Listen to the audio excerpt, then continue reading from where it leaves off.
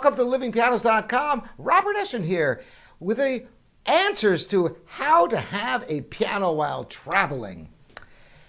You know, I get to go on vacation sometimes and finally I'm free, and to not have a piano when I'm free, what kind of vacation is that? Maybe you feel the same way. You want to have a piano to play, you finally have some free time, you're busy all the time, you know, with so many things, and when you're on vacation, not that you want to spend the whole vacation practicing the piano, but you certainly want a piano you can play and maybe do some practicing in the course of a day that you're free all the time, every day. What better opportunity? How can you achieve such a thing? Well, one way is by doing what I do. I have a really high quality, very lightweight digital piano that I can take with me. It weighs 24 pounds. I'll have links in the description of some instruments for you. And if you have a simple X stand, it folds away. It takes up so little room. If you like, you can even take some headphones with you so you don't have to disturb anybody. And you can just put it in your trunk along with your stuff. I've taken that piano with me to all kinds of places. Now, I know what a lot of you are thinking. You're thinking, well, what about if you're flying? Yeah, this is a big problem. But there are some little tips I've got for you. One of the things is, do you know that you can search on Airbnb for places that have pianos?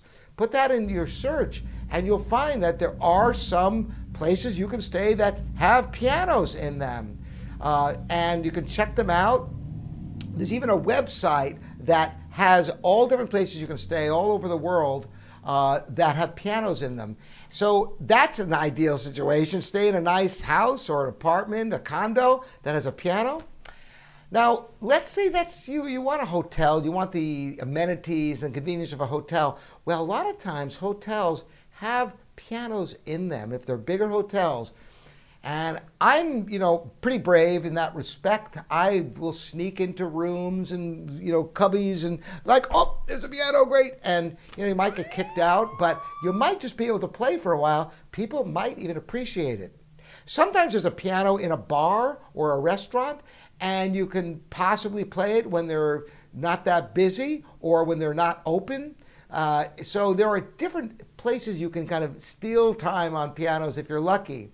If you have any friends in different cities who have pianos, piano stores are probably not the best place to try out to play pianos because they have an agenda of selling pianos, and if you're in there practicing or even playing, that's probably not going to be conducive to their business. Sometimes a school will have pianos, but getting into schools can be tough. So I recommend the Airbnb route, or find hotels that have pianos and see if you can find time. Are there any other options? Well, there is another option, and it's not a very good option, but it's an option I'm hoping will improve over time, which is folding pianos. Yes, there are folding pianos. I have one. Now, I got it so that there are times that I'm traveling and I still like to do my teaching. And if I'm traveling by plane, I obviously can't take my digital piano with me. Now, the bad part about these folding pianos is that they have horrendously bad actions. They just feel miserably bad. They're not really possible to play well on.